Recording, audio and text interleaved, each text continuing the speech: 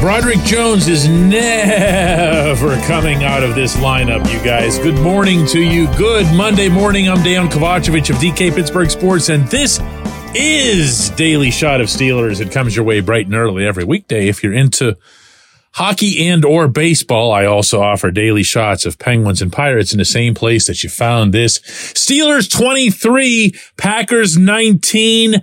I don't care how ugly it was. I mean, I kind of do.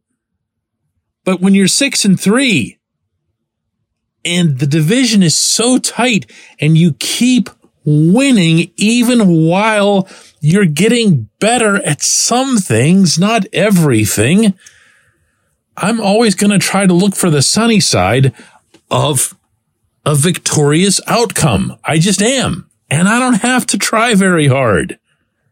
Because it was just this past Thursday when I asked the 14th overall pick in the most recent draft the following question.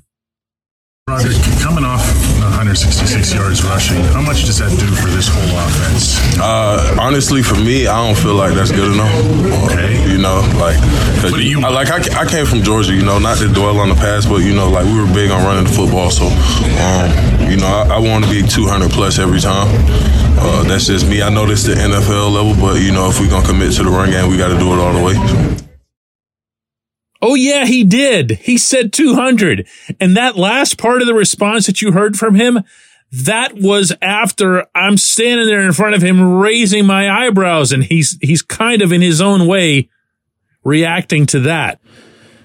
And what ends up happening? Jaylen Warren, 101 yards. Najee Harris, 82 for a grand total of 205. Who does that? Who says stuff like that and then, you know, helps to make it happen? To whatever extent you can credit any one individual off of a 5-man offensive line, I'm sorry, but there's a pretty clear line of demarcation, if you'll pardon the pun. Because as soon as Jones came in, these numbers started to go, whoo, right? That's not a shot at Chooks Okorafor. It doesn't mean that Chooks is a bad player or whatever. It just means you found a way to get your first rounder onto the field. And that the first rounder in turn delivered the way a first rounder supposed to. So yeah, you better believe I went up to his stall again yesterday to bring it up all over again. You got your 200. Got my 200. Yeah. Did anybody tell you were nuts when you said that? Nah. No? You believe? Nah, I just know what the group we got up front and the running backs we have behind us. You know, it's no way we shouldn't be able to get 200 plus every game. Yeah, he's got no use for my not taking it seriously, and why should he? He's the one that just participated in proof. He's right. They're all right as it relates to the running game. The running game is now, on back-to-back weeks, the best in the National Football League. You're not going to find better than a 166 and a 205 back-to-back. And yeah, I know. Look, we have all week. I'll get into the passing issues and Kenny Pickett and Matt Canada and whatever else, okay? We have all week. This is the day after the W. And this team just put together one of the better running performances we've seen from the Steelers in years. And against an opponent that's just not that bad. And on top of that, as Matt LaFleur, the Packers coach, acknowledged following the game, they were stacking the box.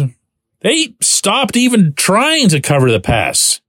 They were just like, we got to stop these guys running before we do anything else. They couldn't do it. They couldn't do it. The term LaFleur used to describe what the Steelers did to the Green Bay defense, meaning the Steelers' running game, was to gash them. Gash. That is something to say when it's referring to your own players. Now, within that, how has this happened? What's been the difference? Obviously, Jones is part of that. But what about Jones? Well, both Warren and Harris talked about this afterward, about how, first off, they gave credit to Mike Tomlin, that he really, really emphasized the run all week, told everyone all week, we are going to commit to the run. We are going to make this happen on the ground. Okay. It has to start somewhere, and it started with him. You can't just comment on him when they lose, right? Okay, good. Fair is fair. But beyond that, the push to make sure that there's more motion to the offensive line, according to the two running backs themselves, came from the offensive linemen themselves. In conversations, in meetings, they were asked, what are you most comfortable doing? What do you feel that you're most effective doing? And those players, Mason Cole, Dan Moore, James Daniels, Isaac Seumalo, all said that they really, really enjoy and feel confident in their ability to move. Well, once you put Jones out there as opposed to Okorafor, you've got someone who can really move and can really make a difference. Jones was coming all the way across from right tackle to the left side, and he was doing so with such speed and such agility that he would actually look like he'd started off the snap on that side of the ball. I mean, I'm exaggerating, obviously, but it was very impressive. And you saw a lot of running plays go to the left side. In fact, they ran more to the left side, which is, of course, not Jones's side in this alignment. And it still ended up having a ton to do with Jones, because he would come over there, and there was a lot of Darnell Washington yesterday, by the way, as well, speaking of rookies. They would just overload that side. They would bulldoze people. I mean, I'm not even going to get into what Washington does to people. He bulldozes them, and then he eats them. Okay? That's the damage that he does. But everyone's going backward. And when you have Seumalo, Moore, and to a lesser extent, Cole had his struggles in the game still, but he also had moments where he was just plain old doing his job. And that happened a lot on the run block. You have yourself, finally, once and for all, this offensive identity that everyone, myself included, has been clamoring for forever. This is it. They can do this, and they can do this really well. Arguably as well as anybody when they're performing the way they have in these past two games. Now, once more, for emphasis, because I'm not playing Pollyanna here, I get that there's problems, including on the line as it relates to pass blocking. I thought they were way too quick to allow Kenny Pickett's pockets to collapse. Of course, I also thought Kenny was too quick to abandon those pockets, and I thought Kenny was too quick to check down, and there's a lot of problems, but at least count the blessing. Notice I'm keeping that singular. Count the blessing of this offense. They can run. When we come back, J1Q. Luxembourg, Garbett, Kelly, and George. LGKG is a personal injury law firm in Western Pennsylvania that represents people hurt in car accidents or who need help with workers' comp or medical malpractice. When the attorneys at LGKG make you a promise, they keep it. They've been keeping promises in our region for over 80 years. LGKG's been AV rated, the highest rating a law firm can receive, and they've been designated super lawyers. That's actually a thing for over 15 years. It's a rare combination. LGKG has offices in Cranberry, Newcastle, Beaver Falls, Butler, and Elwood City. Learn more about them by visiting lgkg.com or by calling 888-842-5454. LGKG.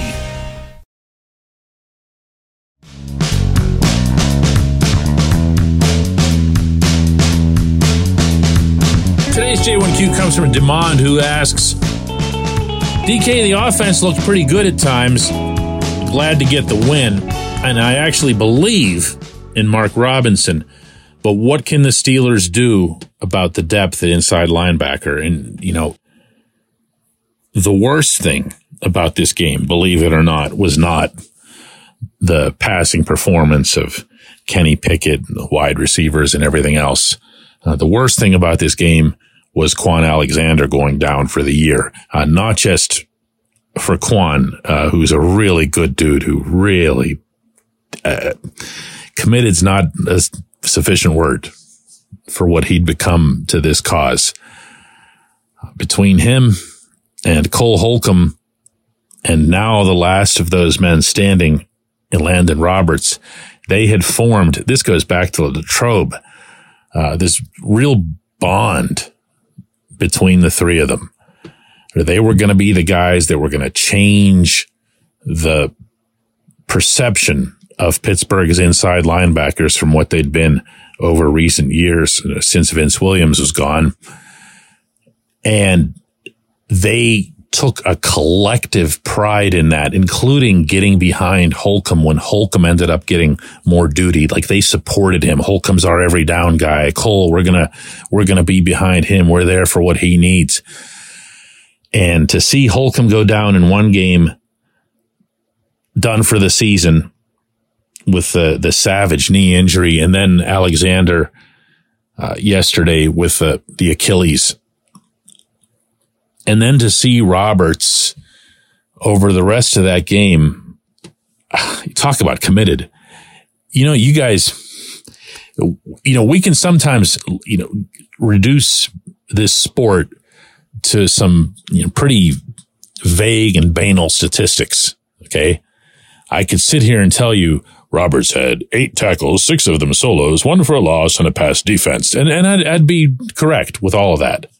But that doesn't tell you the way he came around the right side and took out their pulling guard on one play and sent him into the next century.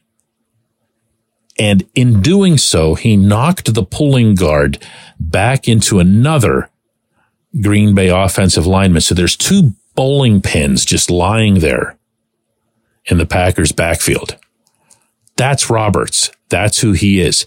And that's what Roberts, Holcomb, and Alexander had, here's that word again, committed themselves to doing.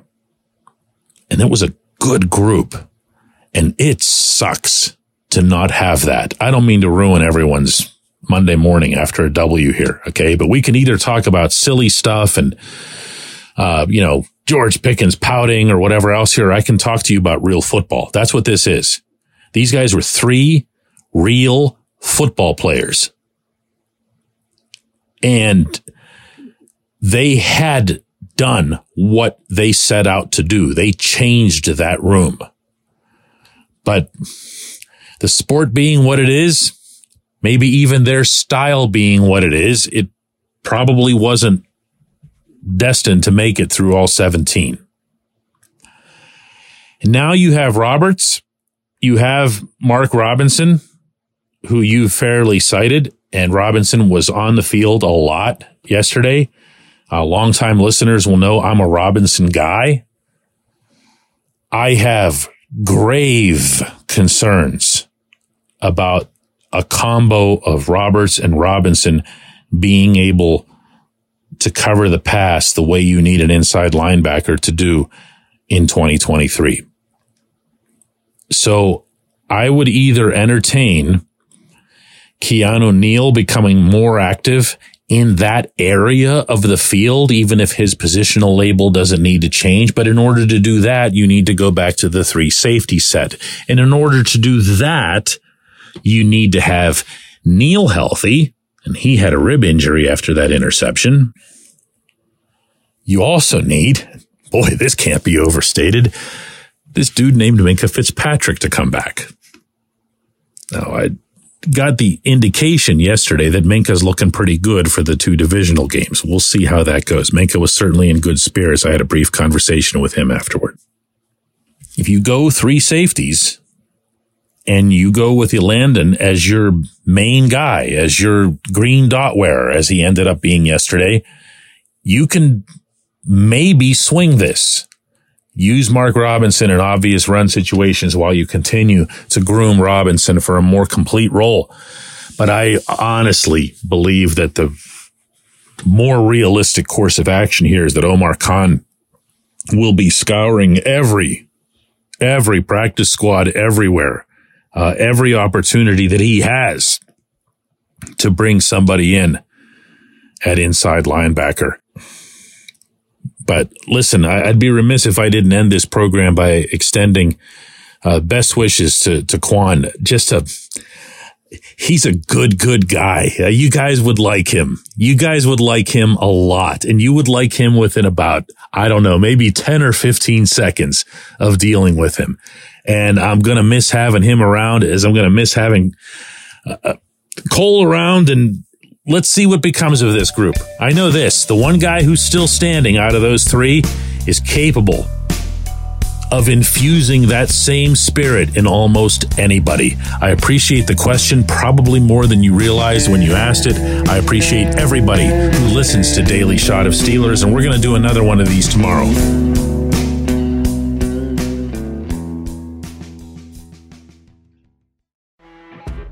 You know when you're listening to a true crime story that has an unbelievable plot twist that makes you stop in your tracks? That's what our podcast, People Are the Worst, brings you with each episode. I'm Rachel. And I'm Rebecca. We're identical twins who love true crime cases that make you say, didn't see that coming, and we hate the people responsible for them. Listen to People Are the Worst now on Apple, Spotify, or wherever you get your podcasts.